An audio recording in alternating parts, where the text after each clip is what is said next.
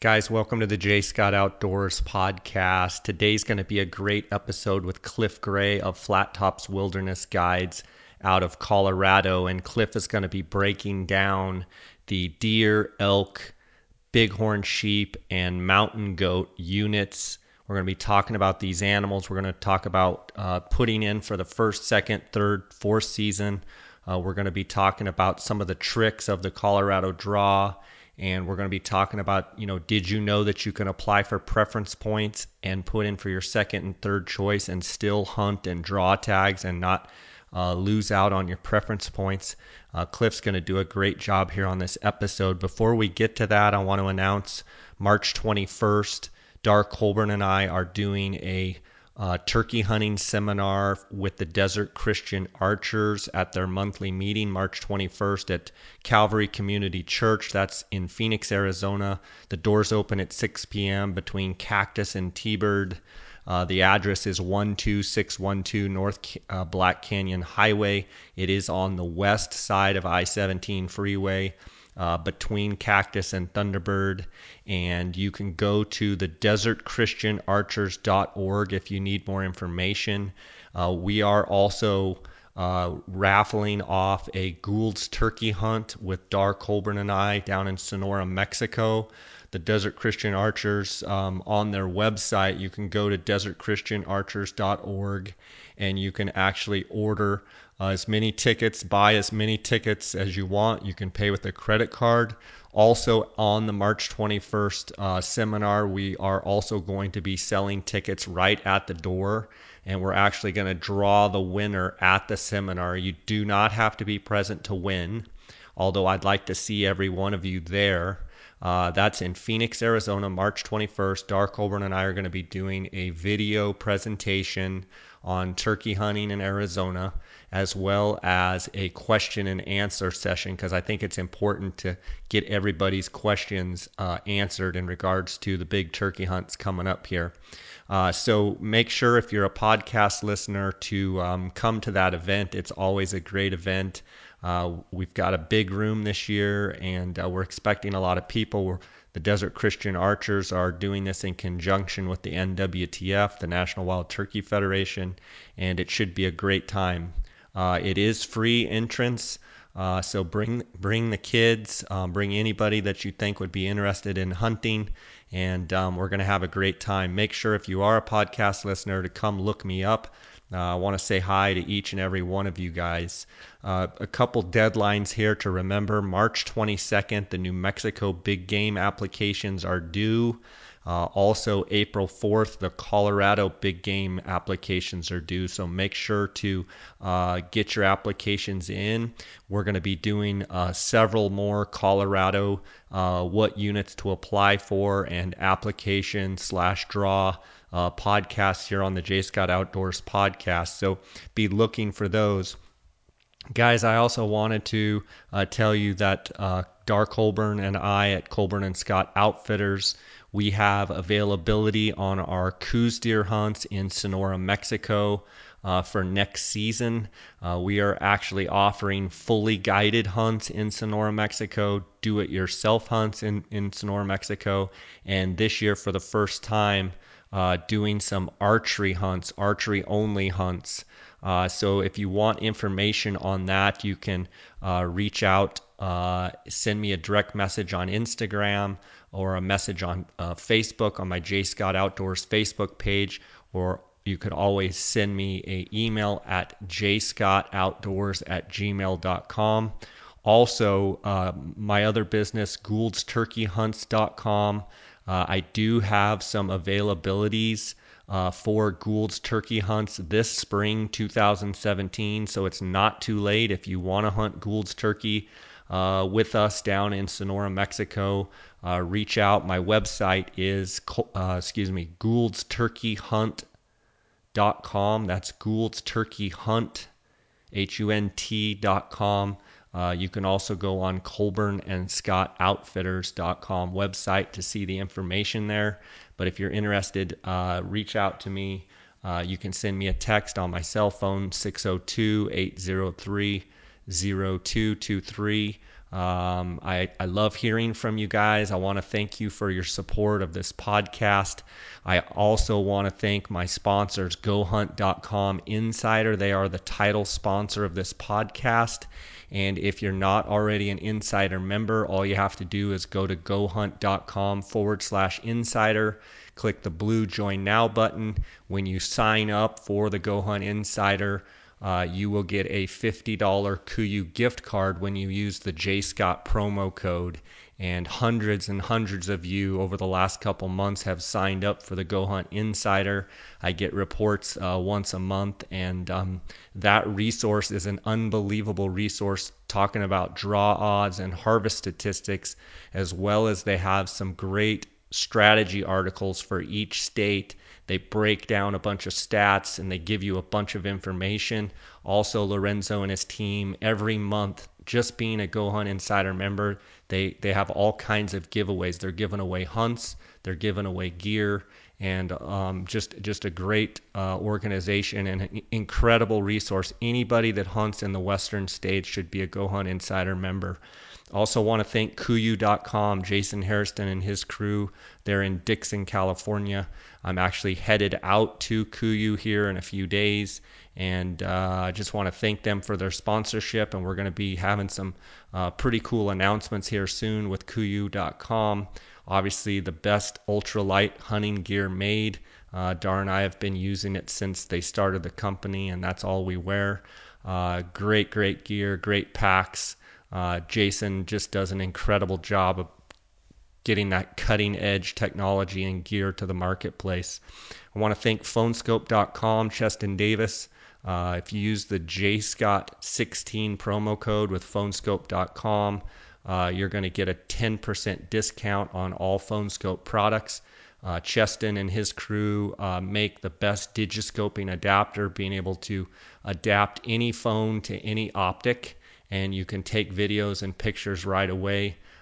Check them out at phonescope.com. Also, the Optics Authority, Cody Nelson and his group at the Outdoorsmans, outdoorsmans.com, 1-800-291-8065. Cody does a phenomenal job educating the public, and they're a huge dealer of optics, and they're known around the world as being the Optics Authority. If you use the JScott promo code, either by calling them on the phone, going into the shop there in Phoenix, or on the internet, you're going to get a 10% discount. Guys, I want to hear from you. If you've got questions, comments, if you've got reviews, gear, what have you, send me an email, jscottoutdoors@gmail.com. And I love hearing from you. Thanks for all your support. Let's get right to this episode with Cliff Gray. Welcome to the J. Scott Outdoors podcast. Today we have a return fellow podcaster, Cliff Gray. I guess not fellow podcaster, but fellow outfitter, Cliff Gray, Flat Tops Wilderness Guides. I like to say he's the smartest guy I know. He's the only guy I know that graduated from Stanford, and I can't help but talk to him on the phone and not mention that he's the only person I know that actually went to Stanford. So how you doing, Cliff? Good. So you always got to bring it up. It makes me like blush on the other side of the phone for some reason. I want to get this straight. I just got to get this straight before we even start. So you go to Stanford, right? And you graduate from Stanford in what, like quantitative physics, or what is it? Economics. Oh, okay. Economics. I got another degree. I have a degree in quantitative finance, too. That's it. Quantitative finance. I can't even pronounce it. So he's a double major, and then he goes to Wall Street. Okay, picture this, folks. He rolls out, he's this whippersnapper kid, rolls out to Wall Street, him and his brother, and they're out there just kicking butt. Where, in New York, or where were you? We had office in Dallas. Okay. And then that business now has office in Philadelphia. Okay, so he's doing hedge funds and wearing a coat and tie and making all kinds of money hand over fist, and he wakes up one morning and he says, "You know what? I'm going to be an outfitter in Colorado. That's what I love. That's where I'm going back to."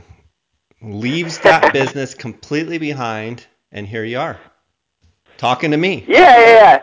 depends on. It's funny. It's funny. Like depends on how you frame those sort of things. I think in life, because for me, having grown up in like a ranching family and that sort of thing, I always felt kind of like the inverse. Like I was gone and in a cage for a few years and finally got out. But anyways, yeah, that's the story. That's the story, huh? Well, you still have the title of the smartest friend that I know, so you have to live up to that. Today we're going to talk about Colorado 2017 fall applications. We've got a deadline coming up here, April 4th. The applications have to be postmarked by midnight, April 4th. And then the results are going to be posted online June 1st. And Cliff, we're going to go over a bunch of this stuff, but the archery season this year is August 26th through September 24th. The muzzleloader season is the 9th through the 17th. Second rifle is October 21st through the 29th. Third rifle season is November 4th through the 12th, and fourth rifle season is November 15th through the 19th. And what jumps out at me from these numbers is I remember that fourth season last year being the 16th through the 20th. So it looks like on those second, third, and fourth seasons, everything just bounced back one day. So in essence, those third and fourth seasons, in my mind, are still a premium because they're pretty late compared to, I believe sometimes we can have like a 31st or even a November 1st start date. Say on that third rifle season. So we still are, this year coming up, we still have late season dates, potential rutting mule deer, right in the middle of, pretty good rutting there. Yeah, and basically it's slowly going to creep away from that, like just a day each year.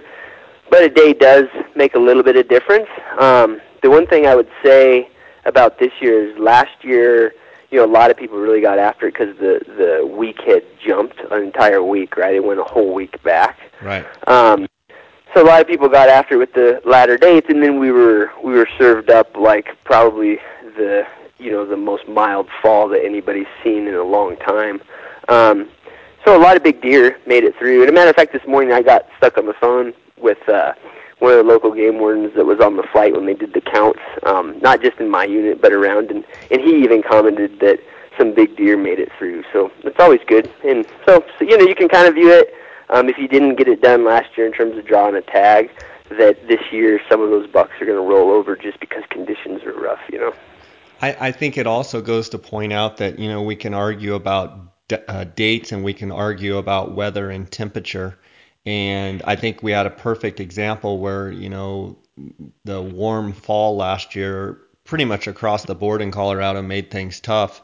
So even with great dates last year, about as good as it could possibly get, I would rather take, a third rifle season with, all kinds of weather and snow and having deer, really moving and migrating. And not only that, from a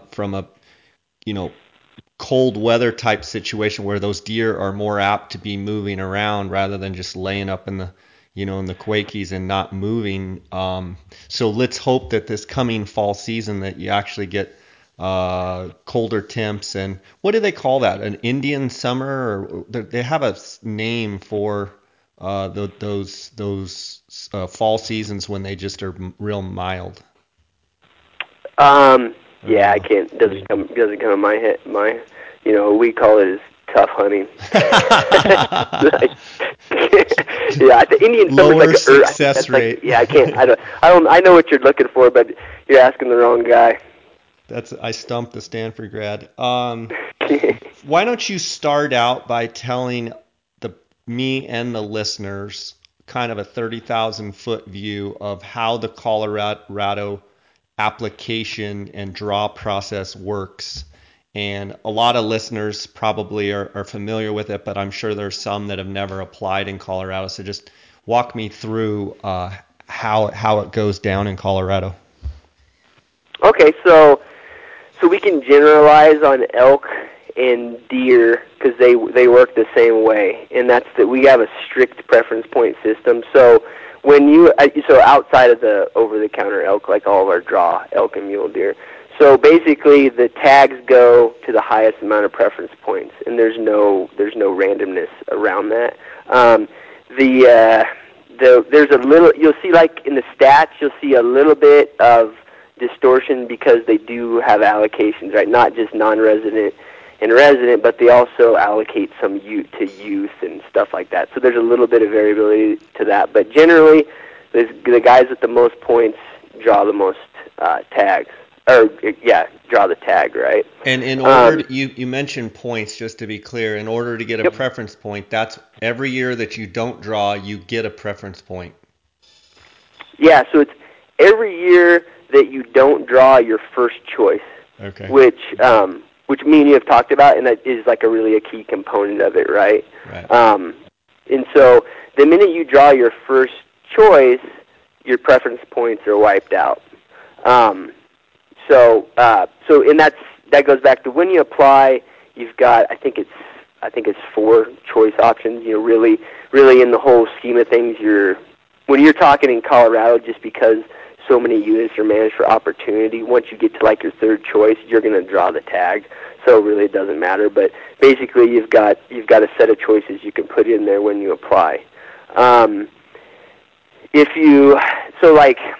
The thing, if you just want a point, then you could just put the preference point in there as your first choice, and you don't even have to put in other choices. You're just going to get your point. It's like you're basically taking a pass on that year to accumulate points.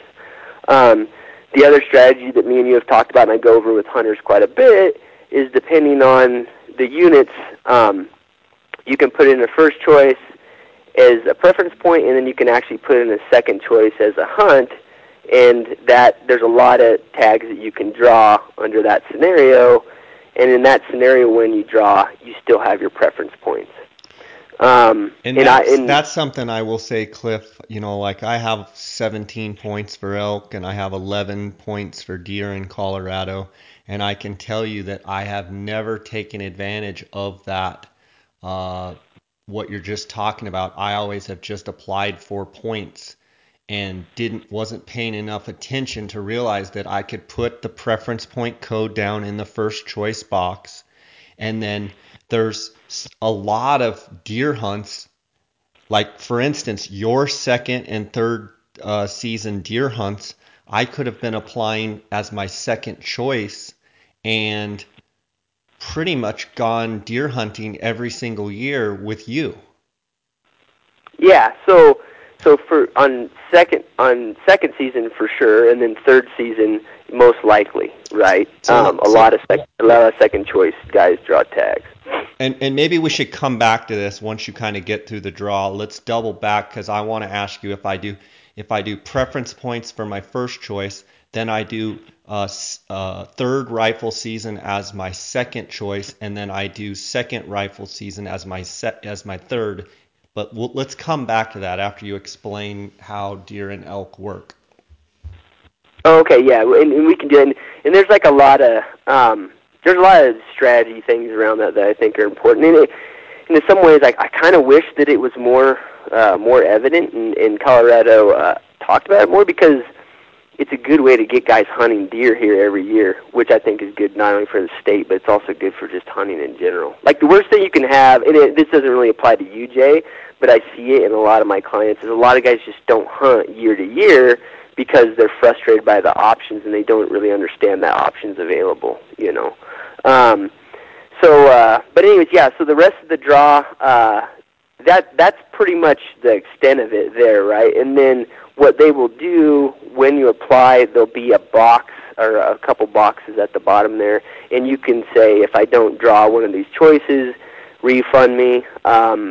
In the case of elk, there will be an option there that just says send me an over-the-counter bull tag, and then there will be another option there that says send me the leftover list. And so you get you get kind of first crack at the leftover list if you check that and didn't draw on the draw. And okay, one question with the leftover list.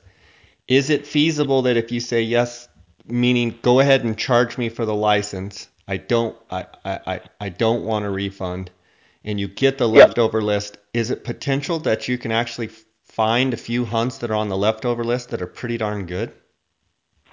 Yeah, there's never going to be like some awesome, hunts on that list.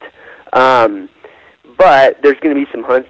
I guarantee you, there's going to be hunts on that list where it's feasible to kill, 170-inch deer or bigger.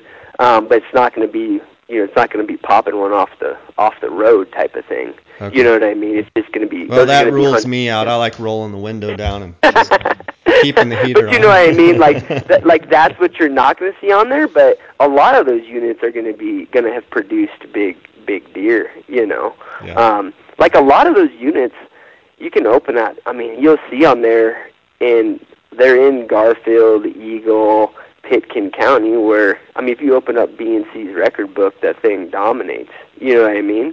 And so there's units that you can get leftover tags in those units. They're just not going to be easy hunts by any means, And you're going to see more earlier hunts, right? Like second season in particular. Right. Where deer hunting's tough, it takes work. So that's what you're going to see typically on that leftover deal. Now, they've been changing this quite a bit, so I can't talk at an expert level about it, but they have been changing the refund rules in Colorado. And my understanding is that if you draw one of these tags, it used to be that you could actually wait relatively close to the season, and then you could return it and get your points back, right, if you drew a tag. Mm-hmm. But you'd have to eat the cost of the tag. And so you had a situation where guys would wait, and then on conditions they would turn tags back, and then they wouldn't get, it kind of messed with game management a little bit because they didn't know how many tags the units. They changed that now where you actually have to, in order to get your points back, you have to return, I think, 30 days before the opening of the season. So it stopped that behavior. But what it did was, I know that some of those tags they will put back on the leftover list. So, not to confuse things further, but the leftover list that you get sent after the draw, it'll have a bunch of tags in there, potentially some good ones, but over time, there might be, and you can download the leftover deal on the website, tags might come back onto that list that are pretty good, just because people return them for family reasons or schedule or whatever. Okay. It becomes a bit of a race to the phone type of thing, and it's but it's an option for somebody if they're on it. So what you're saying in that case is you could actually get a couple pretty good hunts that people have given back. Right. Every year there's a couple diamonds in the rough. Yep. But it's just it's one of those things that me personally I don't worry about it, but some guys have been able to pull it off. Okay. So that's what you're looking at as those are your options.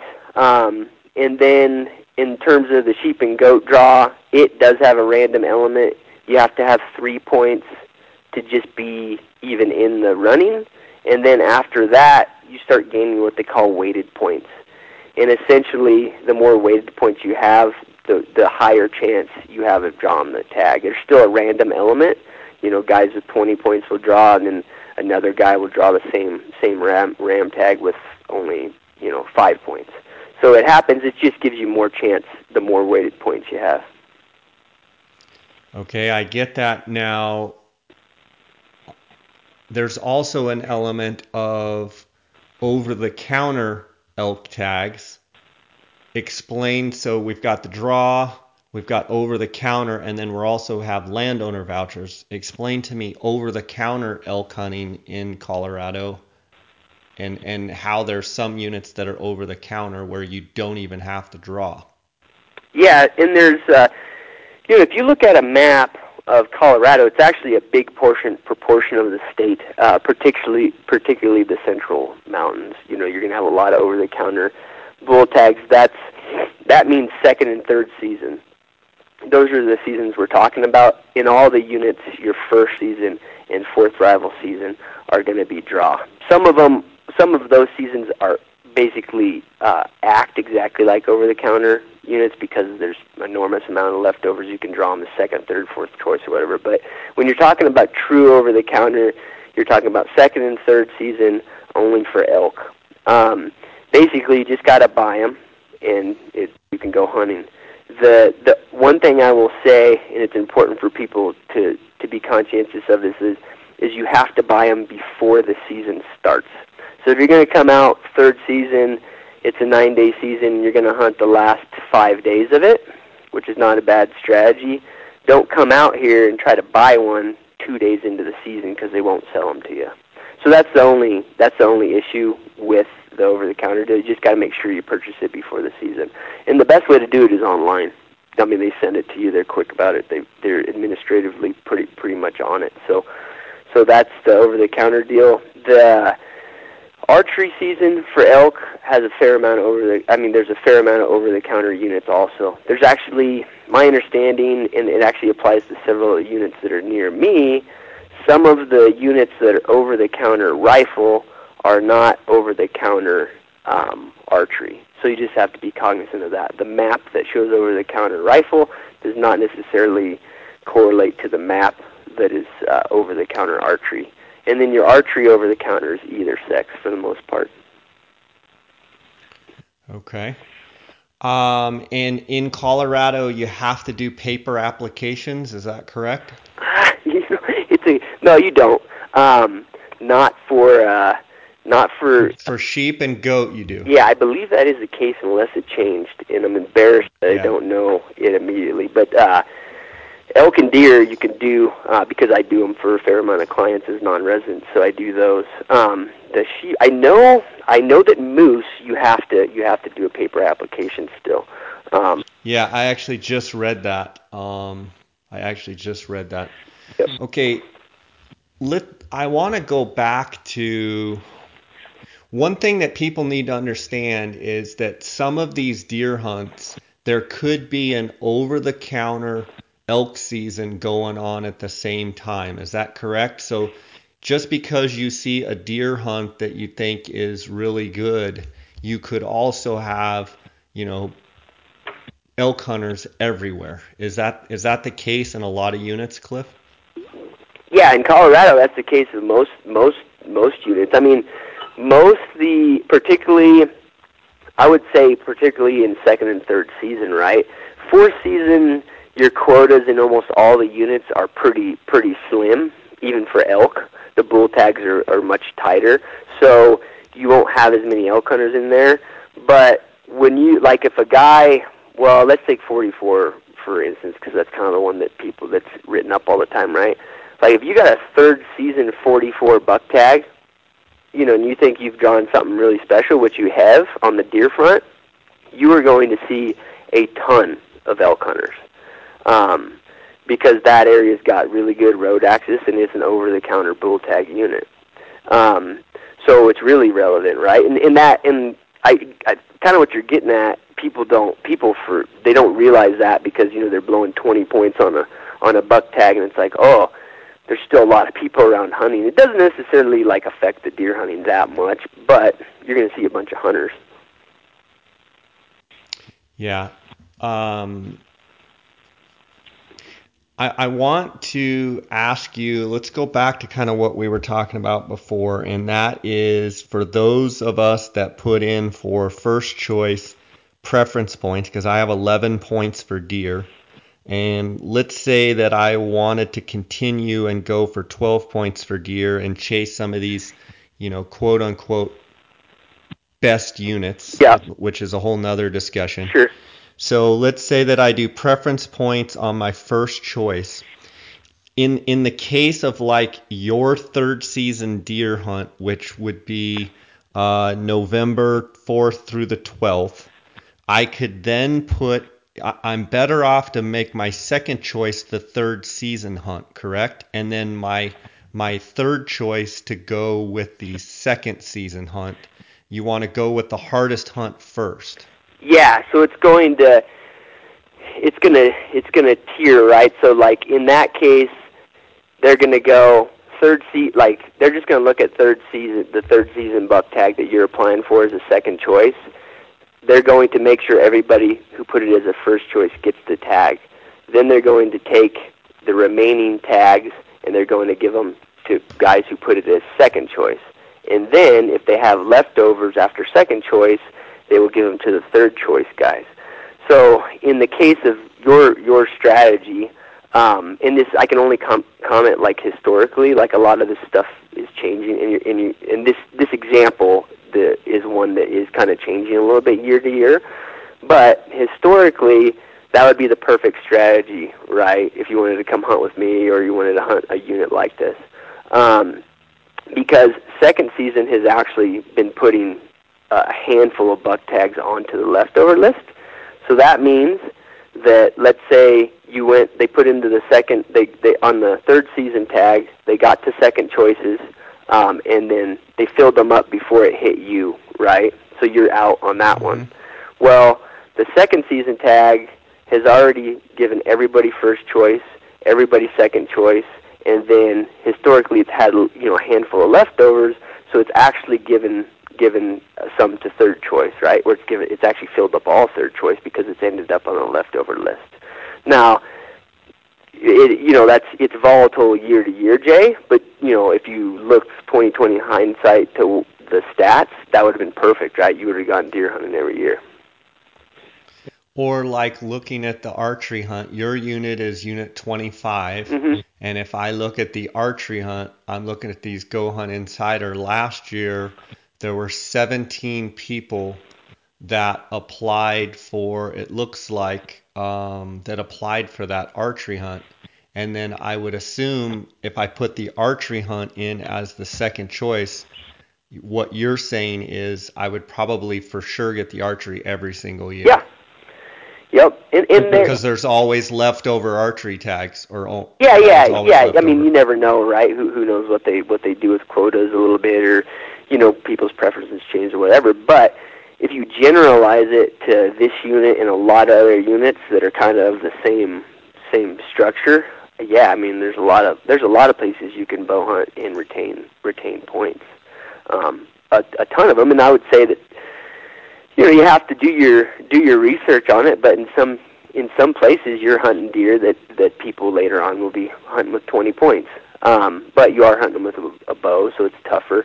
But you get, you have the opportunity to hunt them, no doubt. And I think this whole concept, I mean, it's underutilized in Colorado for sure. Residents, I mean, a lot of them do this because they want to hunt every year for sure. But yeah, there's a lot of opportunity there, and some of the units. What I tell guys is you can learn a unit that way too. You know what I mean, Jay? Like come out and hunt 44 with your bow and learn the unit so that when my points finally catch up.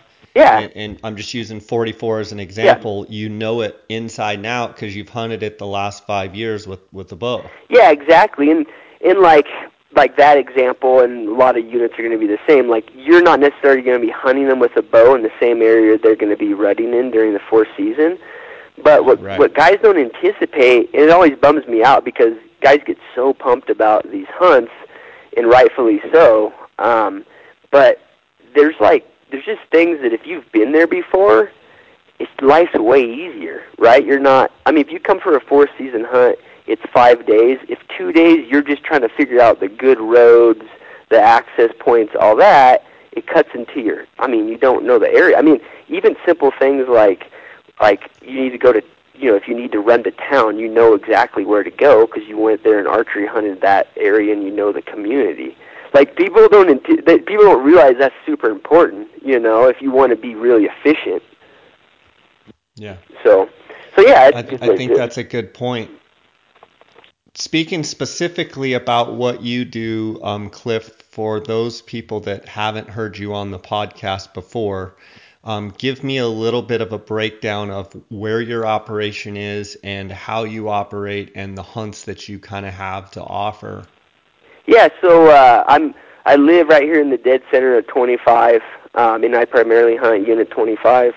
Um, 90+% of our hunting's in the wilderness area, so it's all horseback stuff. The majority of my business is over-the-counter elk hunting, and again, that's all done from wilderness camps. We have a pretty big packing operation, so that's the brunt of my business. And then I do a little sheep here in this unit, but then I do goat and sheep kind of across Colorado with a couple friends who are fellow outfitters. And then in terms of hunts that I have right now, I'm still looking to fill a couple deer hunts, particularly second and third season. And like we were talking about, it wraps into that. Second season, I still got, you're going to draw the tag, and in third season, we could set you up where there's a high potential that you're gonna draw it.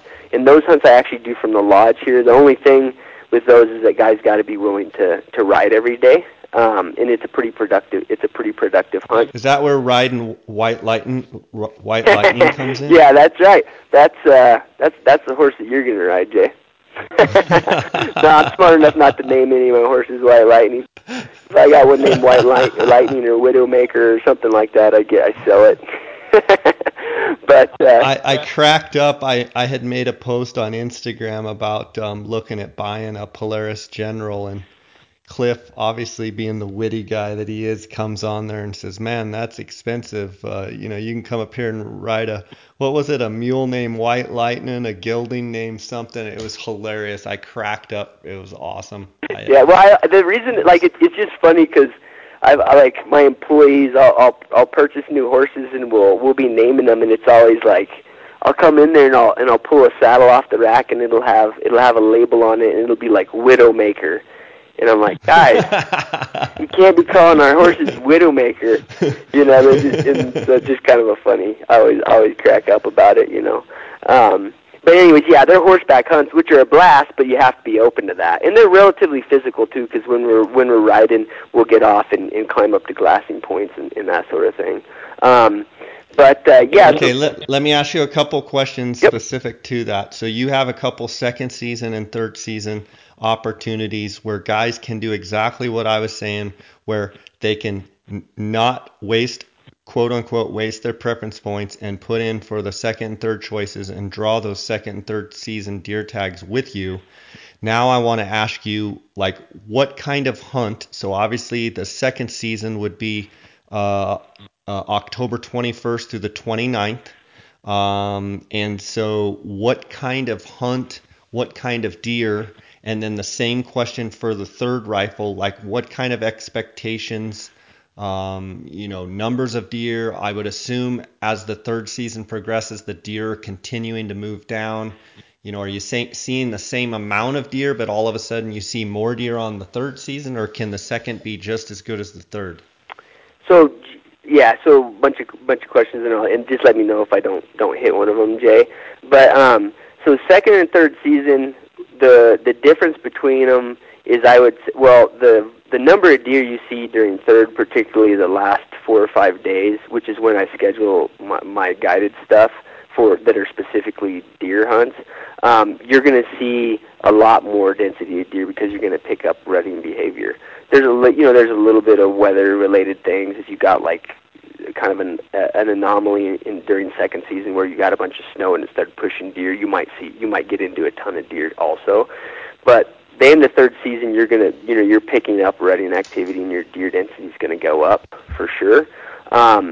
In terms of the quality, it's generally the same deer, right? So the big deer are there, but you're a lot less likely to kill them during second season.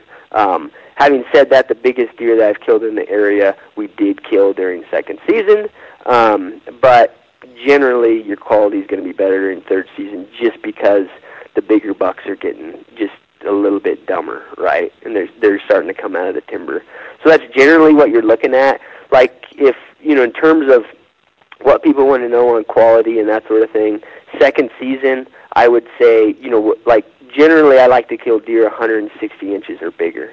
So in second season, I would say, opportunities at those deer are what we're looking at, and your success rate probably on it's going to be,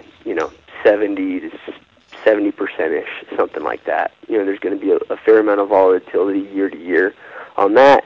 Third season, I would probably stick around like the same quality, maybe like a little bit bigger, 165-inch deer is like what you're focused on, and then your success rate goes probably closer up to like 90.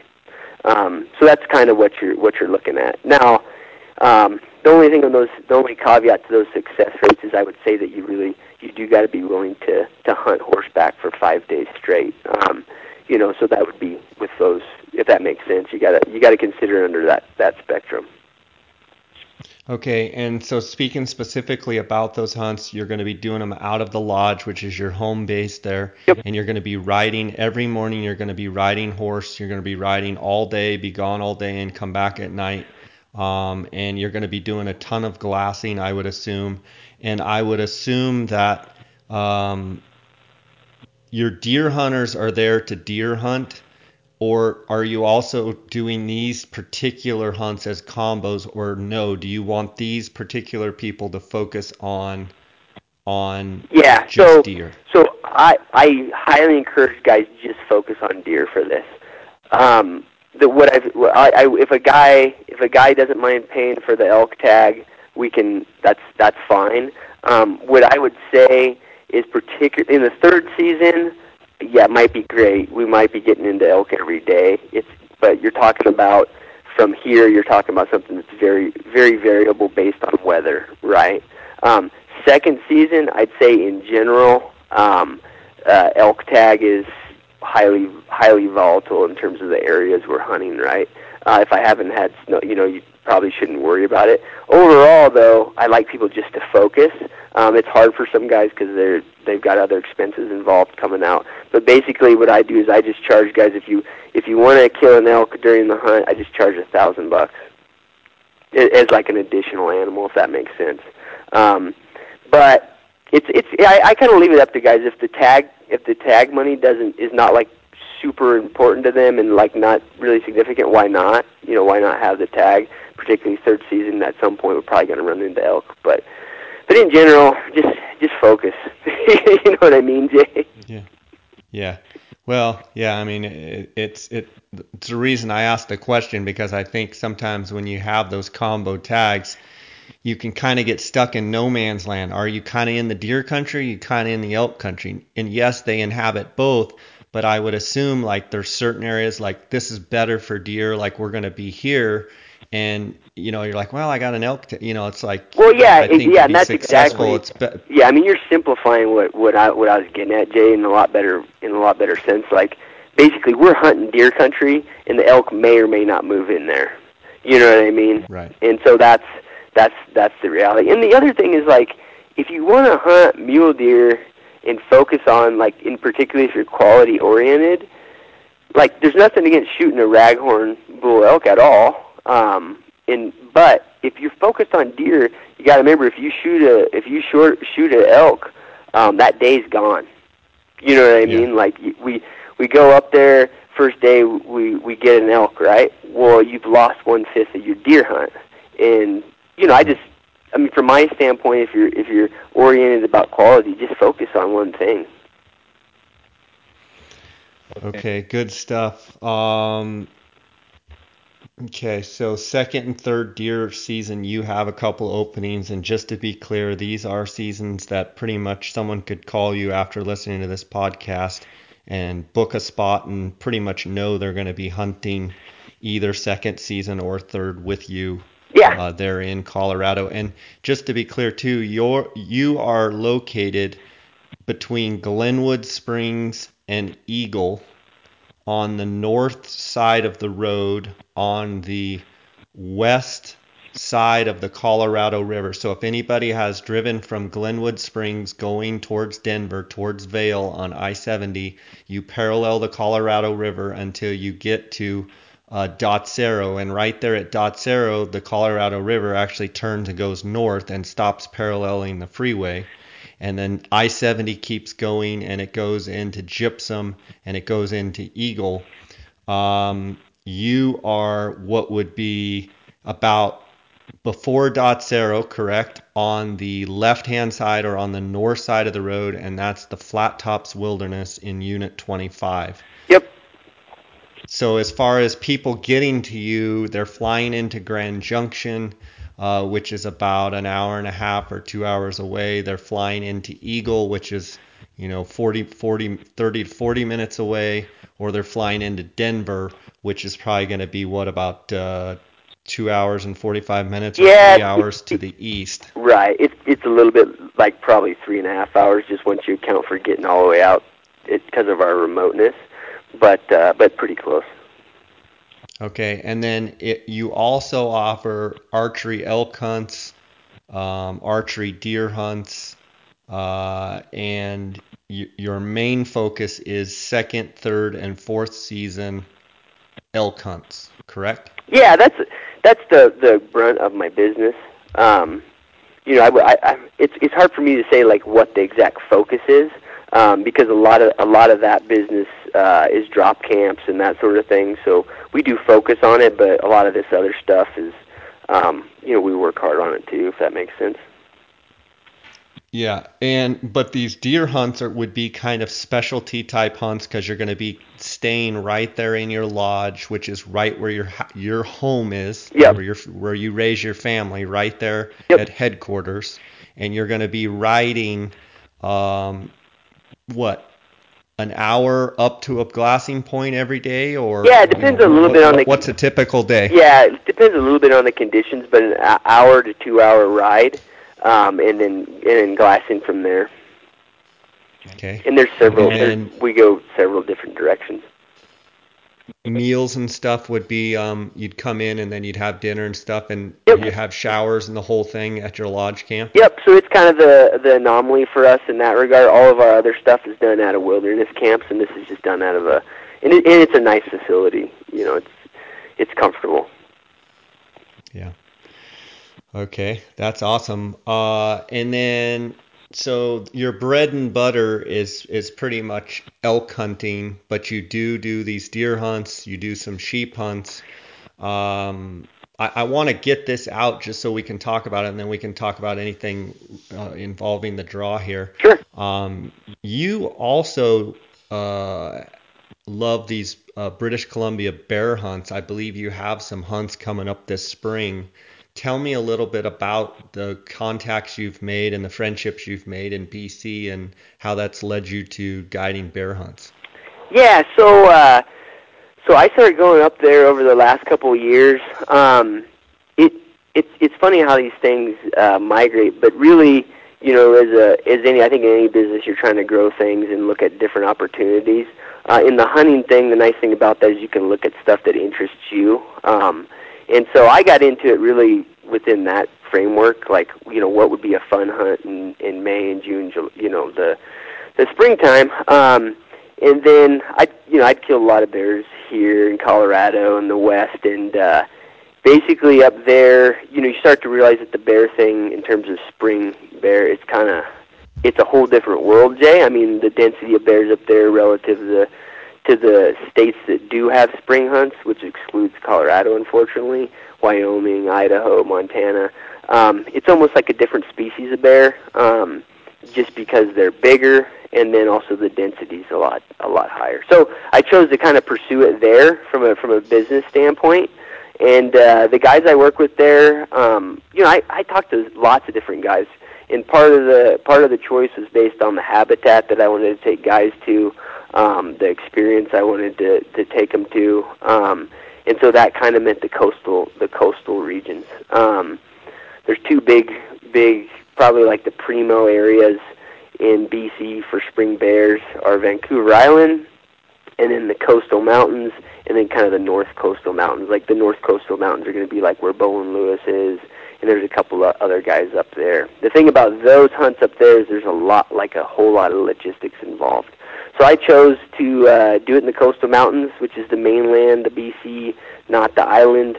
The island hunts are about close to double at least, and sometimes almost triple what I could do in the coastal mountains. So, and I found a good guy to do them there with. He's actually a rabid goat hunter, and so we had that in common. And I always got along with him and trust him and all that. So that's where I chose to do it. It's a great hunt, easy logistics. Fly into Vancouver, and you can be in camp in about 5 hours, and it's just a drive.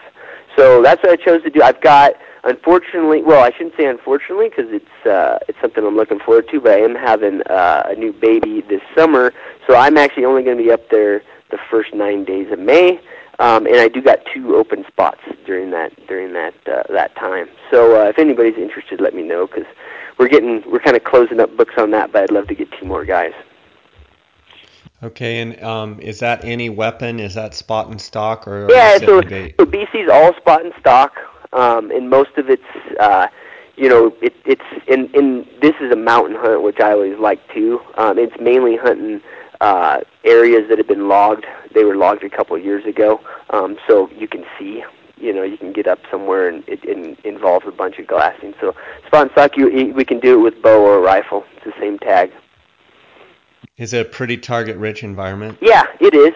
It's been, this is a knock on wood type of thing, but it's been 100% for all the history. So, in a matter of fact, if you want to kill 2, that's typically not an issue. I think it's a great hunt for archers, particularly mountain guys, because there's just not a lot of mountain hunts where you're going to have, like the way I would put it is you're going to average like a stock a day, right, with your bow.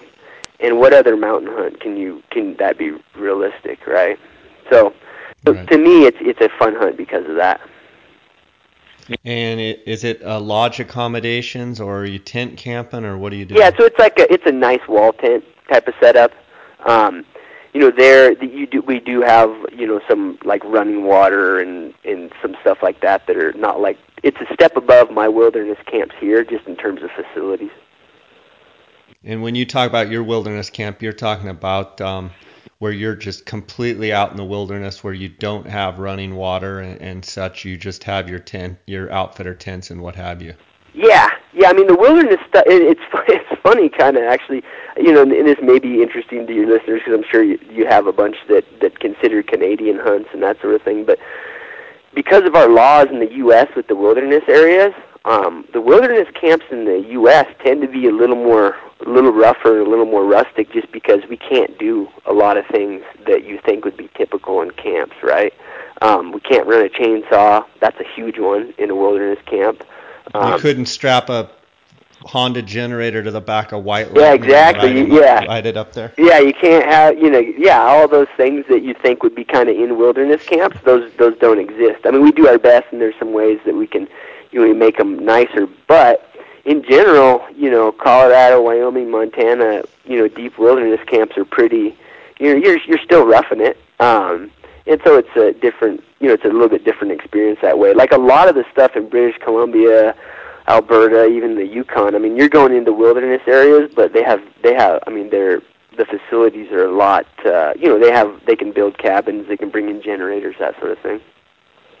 How nice would it be to just build platforms where I'm sure you wouldn't have to slosh around in the mud and stuff. That alone would be pretty cool, wouldn't it? Oh yeah, it'd be huge. I don't know if you saw that. Like my dad actually sent me a bunch of his old wilderness camps, like pictures, and he had platforms in it, and I'm like, I hate you, because like back in the day, they used to be able to work with Forest Service to do those sort of things. But yeah, it's like there's some things that you wish you could do, but you kind of understand, there's a lot of usage in the U.S. in these areas, so you just kind of, you get where the management's coming from, right? Yeah, for sure. I want to touch on, I'm bouncing all over the place, but I kind of want to touch real fast on bighorn sheep in Colorado, and on mountain goats. I know you're a mountain goat nut, and maybe let's start with mountain goats, and maybe give me a handful of units that you say kind of your top 5 or something units for mountain goats. Okay. Yeah, I'll let me pull this up because I was looking at it today. What I would say, Jay, is I'll go over the units I know and that I've been in. I don't know that they would necessarily be like my top choices. Does that make sense? Yeah, just tell us what you know about the mountain goat units, and then what you know about the sheep unit, so guys can kind of use that information to make a decision. Yeah, no, that makes a lot of sense. In general, I would say goats are doing pretty good in Colorado. What you'll find in these units, and just like general thoughts when you think about applying, is try to get some information, particularly if it's you've got a real legitimate chance of drawing, like you've got a lot of weighted preference points. Get some information on the accessibility and then where the actual goats are, because what has happened is in a lot of units, the overall number of goats are doing fantastic, but the accessible populations have been hit really, really hard, and that's just like a management issue with goats in general. They can be really localized in family units, and then accessible populations get hit pretty hard by hunting while others aren't touched. So you gotta, I would say, like really use that when you choose your unit. I almost think that in Colorado, the quality of goats and all of that, there's really not that much difference, particularly on quality amongst units. I'd say most of the guys that I know in the business, like they couldn't really say like, oh, this unit produces, mostly 9+ inch billies, and this one you're going to have a hard chance doing that. There's really not that much variation in the quality of goats. So I would say choose your unit based on like the terrain, the accessibility of the goats, and which one of those works for you, right? Let's see, and then typically in some of the units, the other thing I would say is they do have some nanny hunts in certain units that they're trying to control population. For goats in particular, I wouldn't really frown on those opportunities. There's some beautiful older and even non-producing nannies out there that are pretty awesome. And when you really start hunting goats, you realize that a lot of guys, it's very hard to even tell the difference between the two. So I wouldn't, if you're on the fence, don't frown on those hunts. You're still up in goat country. Let's see. I mean, the ones that I've hunted I would say are hunted and guided in are the more like rugged terrain. G2 comes to mind. I don't think they have a non-resident tag this year, but G2 is over there out of Buena Vista, and I would say it fits exactly with what I was talking about. There's billies in there. If you work hard for it, you can get to them, but the better goats are going to be in the rougher parts of that unit, and that unit it's got several 14ers in it. It's all super high alpine. You got to be open to the fact that you're going to be hunting, 12,000 feet and above. And then some of the areas where the little bachelor groups of billies are and stuff they're the harder parts to get to. But it's a good unit. I guided, actually, I think there's 6 tags in there, and then me and one of my guides guided 3 of those hunts last year. And we all did. They all got a goat. It was great. But anyways, it's just a little bit rougher country and high elevation. I'll tell you one that people talk about a lot, and it's local here to me. It's closer to me over here, and that's the Maroon Bells unit, G12. It's got a ton of goats in it. I think they're given, I want to say 22 tags now or something like that. And it's a great hunt, but have you ever been in the Maroon Bells, Jay? Yeah, I spend the summers there in Carbondale, and I hike in the Maroon Bells, and I can't believe that I haven't seen the goats, but I must not be in the exact right spot. But having drawn that goat tag coming up this August in Alaska, I'm definitely going to spend some time up there in the Maroon Bells and just try and look at goats and try and be able to size them up and judge them. So I'm actually pumped after my Gould's turkey hunts to get back up there to Colorado. And one of my big focus is going to be to try and go find those goats and look at them quite a bit and kind of get a sense and a feel for them for sure. Yeah, and the unit's G12, and that's like a really good unit to go do that. The one downside I'd say about that unit is there's really a really high amount of human use overall. High traffic. Yeah. Hikers. Yeah, so it's a great area for goats. There's a lot of goats. I think they have a split season. The one caveat to that, and the one thing I would say about that deal is that the latter season, Goats are going to have good hair, but if you do get like an early October snowstorm, that area is really, really rugged. So you got to be, you could be kind of rolling the dice a little bit if you wait to hunt like the last week or something. Okay. But good goats, they're accessible, all that stuff. Be really, if anybody out there draws that tag, be really careful.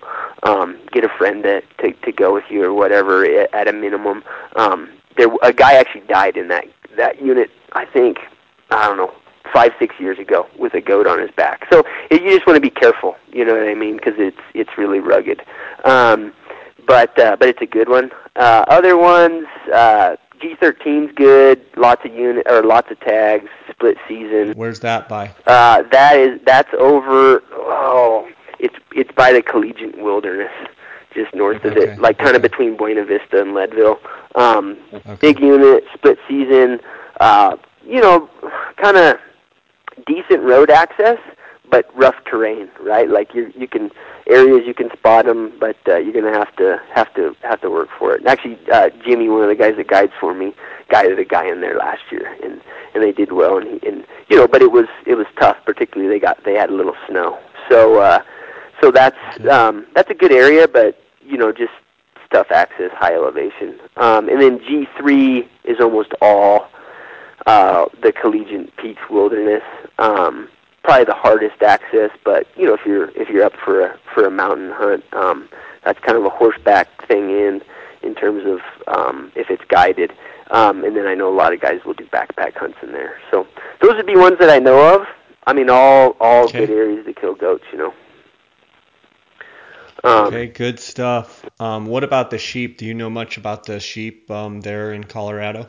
Yeah, so what I would say on sheep, the one that I'd love to book a guy for would be the Archery S12 hunt.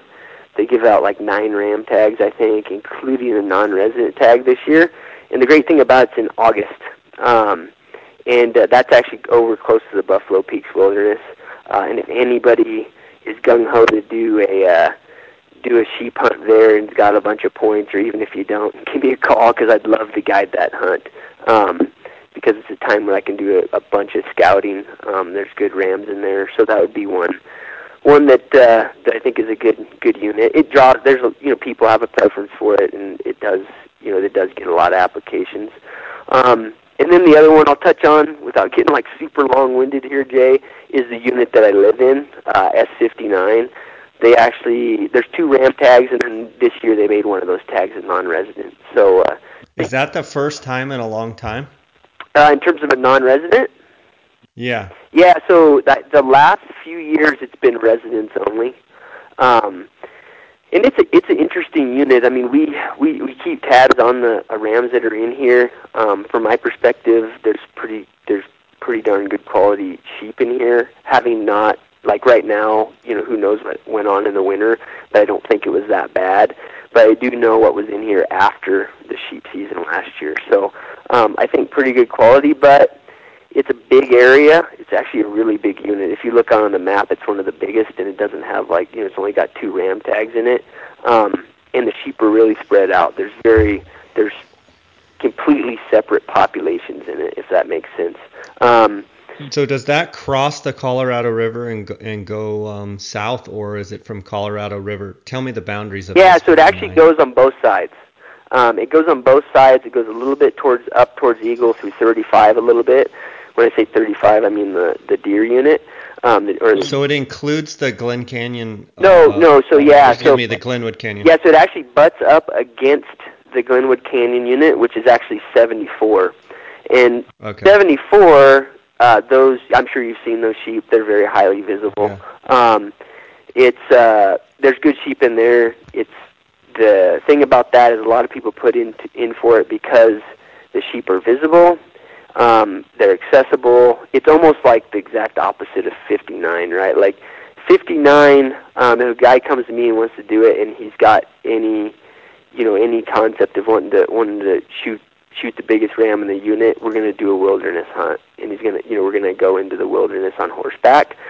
74 is like the inverse, right? The sheep are pretty accessible. The only thing about 74 is that the people, I think get in a little trouble because they see the sheep, but they don't look up those canyons. You know what I mean, Jay? And like those canyons are rugged. It's actually it's one thing to see them, but to get to them is what you're saying. Yeah, exactly. Because you got to remember, like you can't be shooting sheep right next to the road where you're seeing them. So you got to be hunting back up in that rugged stuff, right? And so there's still great sheep in there. I'm not like poo-pooing the unit, but just keep in mind that the sheep are accessible, but you're talking like some of the probably toughest sheep country in the state. Does that make sense? Yeah. And it's yeah, for sure. But it's a cool little herd of sheep that are in there. But that's all I got. I'd love to take somebody here in the local unit, but we'll see. It's always tough on these just because who knows on the draw. Yeah, for sure. I want to bounce back real fast to your elk hunting, and all of your elk hunting is basically over the counter. The 3rd and 4th rifle, I believe, is 100% draw, correct? Yep. And fourth season has been like, I think it's been 100% or like 95% or something for first choice. And if you had to pick year after year, which is the most successful season over time for just killing a bull on your hunts?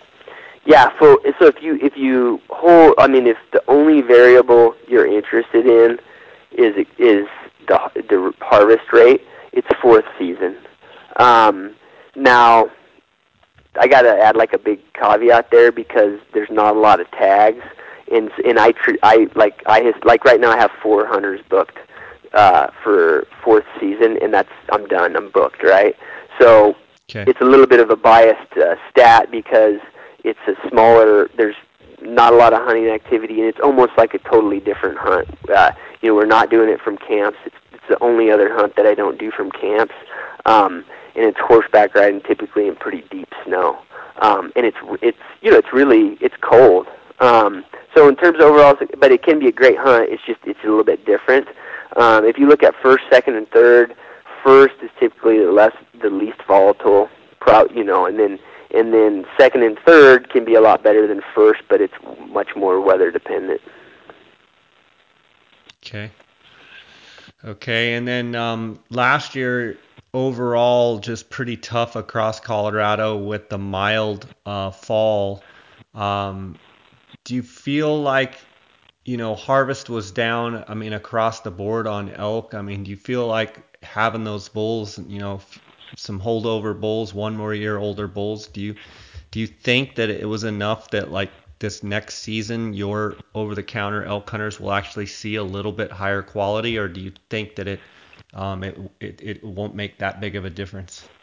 Yeah, I think they will. I don't know if it's going to be like a drastic, like shocking difference, but I watch the bulls in the winter here in bachelor groups, and there's bigger elk than there typically are, for sure. When we get up there and they all get spread out, is it gonna be a stark difference? I don't know. It's yet to be seen. But for sure, we're looking at the bachelor groups that are here now. Yeah, I mean it's better. Lots of bulls that would have been shot didn't get shot. And then what about your winter kill and your snowpack? What have you seen this winter? I heard that January kind of got warm and a bunch of some snow melted off. What's your take on what's going on? Yeah, and a lot of our more or like lower elevation winter range is all melted off. As a matter of fact, a lot of it's melting up even in the mid elevation. So I'd say like conditions are pretty good. I talked to a biologist this morning, and his view was same thing. Like in central Colorado, things look good, but they're always wary because for sure, like our big brunt of snow, it weakened them a bit, and we're not like out of the woods yet. If we got some big cold snap and a dump of snow, like right now is where they start dropping over if they get, if you get like just a freak deal. So I think the best thing for me is reflect like his thoughts, and that's it. Looks pretty good, but keep your fingers crossed, and hopefully it'll be all good. Yeah. Do you think you've had any deer kill off at all, if you had to guess? Oh yeah, I mean probably a little bit, but not like nothing that wouldn't be a normal. Nothing like Gunnison Basin or any of that No. they're saying. Yeah, and it sounds like, I mean, I haven't kept up on it too much, but it sounds like, they might be rough, but they had the same thing. They had a little bit of a warm snap, right? Yeah. Yep. So what you're saying here on the 10th of March is like March is still known as a big snow month in Colorado, but if we could get through probably another 30 days, then you'd probably be all right. What you're saying is if something comes through over the next couple weeks that's a doozy, it could be a little rougher. Yeah, because what you get, like right now at your lower elevations, you're getting like a little green up, like just the first little tinge of it. And you'll drive the roads now, and I mean, from here to the highway, I'll see 200 deer at least if I'm looking. And they're hitting that green up a little bit, but they look kind of ragged. They don't look bad, but they're ragged. And if they get a foot of wet, nasty snow, comes down, then we get low temperatures. It's not good for them, and some will die. It's interesting, like that whole deal, in Colorado in particular, but I know other states with like the shed hunting ban in Utah and all that. Like a lot of the wildlife managers, they're always concerned about activity right now, right? Like the deer getting jumped up and just like he said this morning when I was talking to him, he's like, only a couple. That deer has to, if he has to sprint 2 or 3 times additional 400 yards. Than he typically would, that could be him being dead, Yeah. So this time of year they're just sensitive, but overall I think pretty positive for our units. I don't think it's going to be significant, but we'll kind of hope for the best. And then elk are no problem. The biggest issue with elk in Colorado is just we've had, Jay, like 4 pretty mild winters. And our elk herd's not exploding, right? It should be. Why isn't it? There's a lot of hypotheses out there, but generally I think you got a predator issue with the bears that everybody's starting to acknowledge. And then you have a cow herd that's just not as productive as it was. Part of that is predation from bears, and part of it's just way less cows. And so all those things I think they're considering a lot. But not to get like, I don't know, Jay, it's interesting, like not to get too political on your podcast, but I wish, like, it's amazing what I've seen hunters able to do in the last like year on certain public policies and stuff. But I do think we gotta get together as hunters and make sure these game managers have the ability to manage predators. Because to me, like the public land issue and all that, very important, and it's about access. It's about hunters having access to hunting, right? Well, if there's not a lot of game on public land to hunt, it's the same problem. And I think we don't do a good job of like getting together and all supporting our game managers having control over predator management, because it's significant. I mean, particularly like Colorado is the apex of that, right? Because when you look at the numbers of game, mule deer and elk, like it's the state that really matters in terms of opportunity. Not to discount Arizona or Wyoming, Montana, but we got the most of those animals, and if that's affected by predator populations, it's affecting the world of hunting. You know what I mean? Well, I mean, if you look at what Colorado does with their bear hunts, I think you mentioned earlier they don't have a fall hunt, correct? They only have a spring hunt? Well, they only have a fall hunt, no spring hunt. Okay, they only have a fall hunt, no spring hunt, and then you have a very limited quota on, mountain lions. Right. And not only you, but other people I've talked to, they're saying the lions are literally, starting to take over. Are you seeing more and more cats? I mean, that's got to have a devastating effect on the mule deer and the elk in particular. Yeah. I mean, we do. We have a lot of cats in our area. We had a pretty successful year getting after it, but in the end, it's just the quota. The quota is going to get killed, and that's it, right? Yeah, I mean, there's no doubt they have an effect on deer here. The cats on the deer, and then the bears on elk calves is ridiculous. Weren't you saying that you talked to biologists and you've seen it where they just come into a meadow and they just start killing calves, just whacking them one after another, just literally slapping them? You'll literally have the black bears that have learned the behavior from their mom. They'll be in the low country with the where the grass is green and they're eating grass. But they know when those elk are calving, and those elk will be up against that snow going up. You know, they'll be up above the bears. The bears will go up, and for 2 weeks or, you know, that window, they will just grid calving grounds and just eat calves. You know, and that's I mean, I think there's lots of different variables, and I'm not like highly educated in this, so I can't like say I know everything, but I can tell you that like one of the reasons that these big elk herds only have, you know, 14, 15 calves per 100 cows is because bears. You know, they're killing them when the calves are young. And the thing, I think it's hard for the guys to get a handle on it because the bears are in during calving season and then they're gone. You know, they go up, kill calves, and then they go do other things. And so it's hard for them to really like say like it's always bears, but you know, if there's what else? They're opportunists, and it's kind of fun to them, and it's easy for them, so they just go do it, and then they move on to something else. Yeah, I mean, why wouldn't they? It's easy. You know what I mean? Yeah. And so it's unfortunate, right? Because like that's an opportunity. Like that the spring season is an opportunity in Colorado, not only to increase, you know, recruitment of calves, but also like there's a lot of hunters that there's an opportunity to go hunting that they didn't have otherwise that time of year. But anyways, I don't mean to be like, you know, have a big long political rant about it, Jay. I just feel like I wish as hunters, particularly like, I mean, the cat thing could surely come up in Colorado in the next, who knows, you know, any time that could become a really hot topic. And I hope, you know, I'm timid. I don't know if I'm as confident that hunters will rally around that and, you know, have the same power they did with the public land issue. But what I'm saying is it's like it's the same thing. You know what I mean?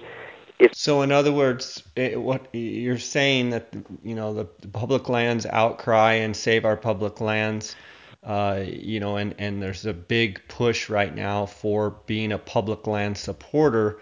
What you're saying is, guys, every bit as important as that is we need to manage our predators, because you guys are, you know, that group that's really avid about it, and I'm not saying that group or I'm a part of that group or not a part of that group. I'm just saying in general, when I look at the group that's super advocate of public land, what you're saying is, guys, I just want you to get a fix on the fact that, yes, that's super important, but if you focus all of your attention on that and take your eye off the ball on predators, yes, you'll have public land to hunt, but those animals that you want to hunt will be greatly diminished because the predators, if given a chance, can take over.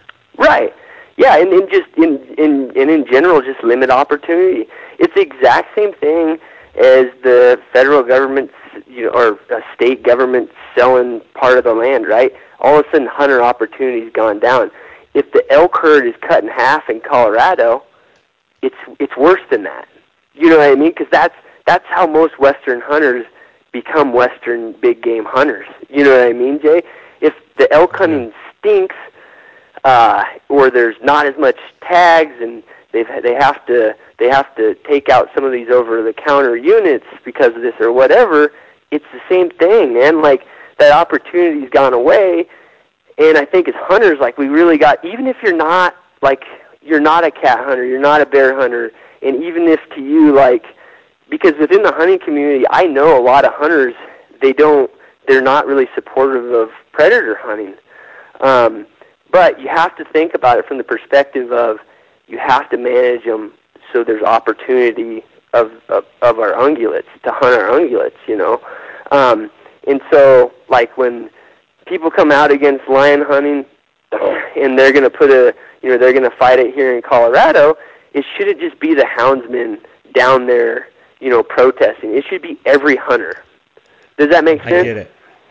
Yeah, I mean, it makes total sense, and I think there needs to be an awareness, and, you know, you mentioned it on the podcast, you know, don't feel bad at all. That's what this is for, is to get people thinking about, yes, public land issues are huge, but there's also issues involved with managing our wildlife so that, you know, there would not be as big a public land outcry if our public land sucked. Right. And Yeah. if you know, and the reality is, if there's not as much game to hunt on our public lands, the people are not going to be as supportive of public lands, because it's like, the hunting sucks anyway. Yeah. Like, Yeah, exactly. exactly. The reason it's, you know, caught so much momentum is because that our public lands have been good. But what you're saying is, you know, California's already banned lion hunting with dogs. They've, I believe, banned bear hunting with dogs. They've banned lion hunting altogether in California. Right. And you look at some of the states, let's face it, Colorado has a fairly left-leaning crowd. What you're saying is, guys, I hear what you're saying, but keep your eye on the ball, because if, it's like protecting a river that has, great trout fishing in it. And then if the trout go away, then all the people and the money might go away too, because it's just going to be water at that point. And those dollars of people loving something, just like public land and our public lands, if the things that we love to do on those lands, which is the huge outcry of this public land support, is people that like to hunt, if those animals go away and the quality goes way down and the numbers of animals go way down, they're going to slowly fade away. Right. Yeah, exactly. I mean, I think you hit it on the nose. And I think, I guess the last thing I'll say about it is, like, seeing how much power we had in the public land issue. It's like, I know that some of these big political things that I think are on our horizon, whereas like 6 months ago I would have thought we had no chance, I think that we do have a chance. You know what I mean? Like, I do think we have a chance to combat an all-out ban on cats in Colorado, if we have that mindset. You know what I mean, Jay? Right. Yeah, no, I'm glad you brought it up. I'm glad to talk about it, and glad you brought it up, because there's always, it's a deeper issue than just public land, and I think you bring up a great point there. Right. But yeah, so I think it's just something we should think about, For sure. Well, I really appreciate you spending time with us. And do we know yet if we're having a boy or a girl? Boy. Baby boy. Yeah. Good. Good deal. Well, I am got turkey season coming up here, and then as soon as turkey season's over, I'm going to be headed to Colorado, so I'll be up in your neck of the woods, and we'll have to get together. And it looks like, with the amount of snowfall, I would check the Roaring Fork Basin snowpack, and it's like 100 and I want to say 135% or 140% of normal, and so it looks like we're going to have plenty of water to fish, which is good. So yeah, I'm excited. I'm excited for this year. I want to give you a chance, Cliff, to tell the listeners how they can get a hold of you to talk to you about some of the hunts that you offer. And I appreciate you bringing up that those BC bear hunts. I know that's something you're really passionate about. So why don't you go ahead and tell the listener how they can follow along your adventures and how they can reach you? Sure. So the best way, all my contact info is on my website, and that's ftguides.com. So F is in flat, T is in top, and then guides.com. That'll give you all that stuff and details on all the hunts. And then the other main social media avenue, and it's on the website also, but is my Instagram, and that's Cliff GRY. So those are your best bet. But yeah, anybody's welcome to give me a call. Okay, buddy. Sounds good. I appreciate you spending time. Tell Amy and the kids hello, and we'll be seeing you shortly here, Will okay? do. Sounds good. Thanks a lot, Jay. All right, buddy. Bye.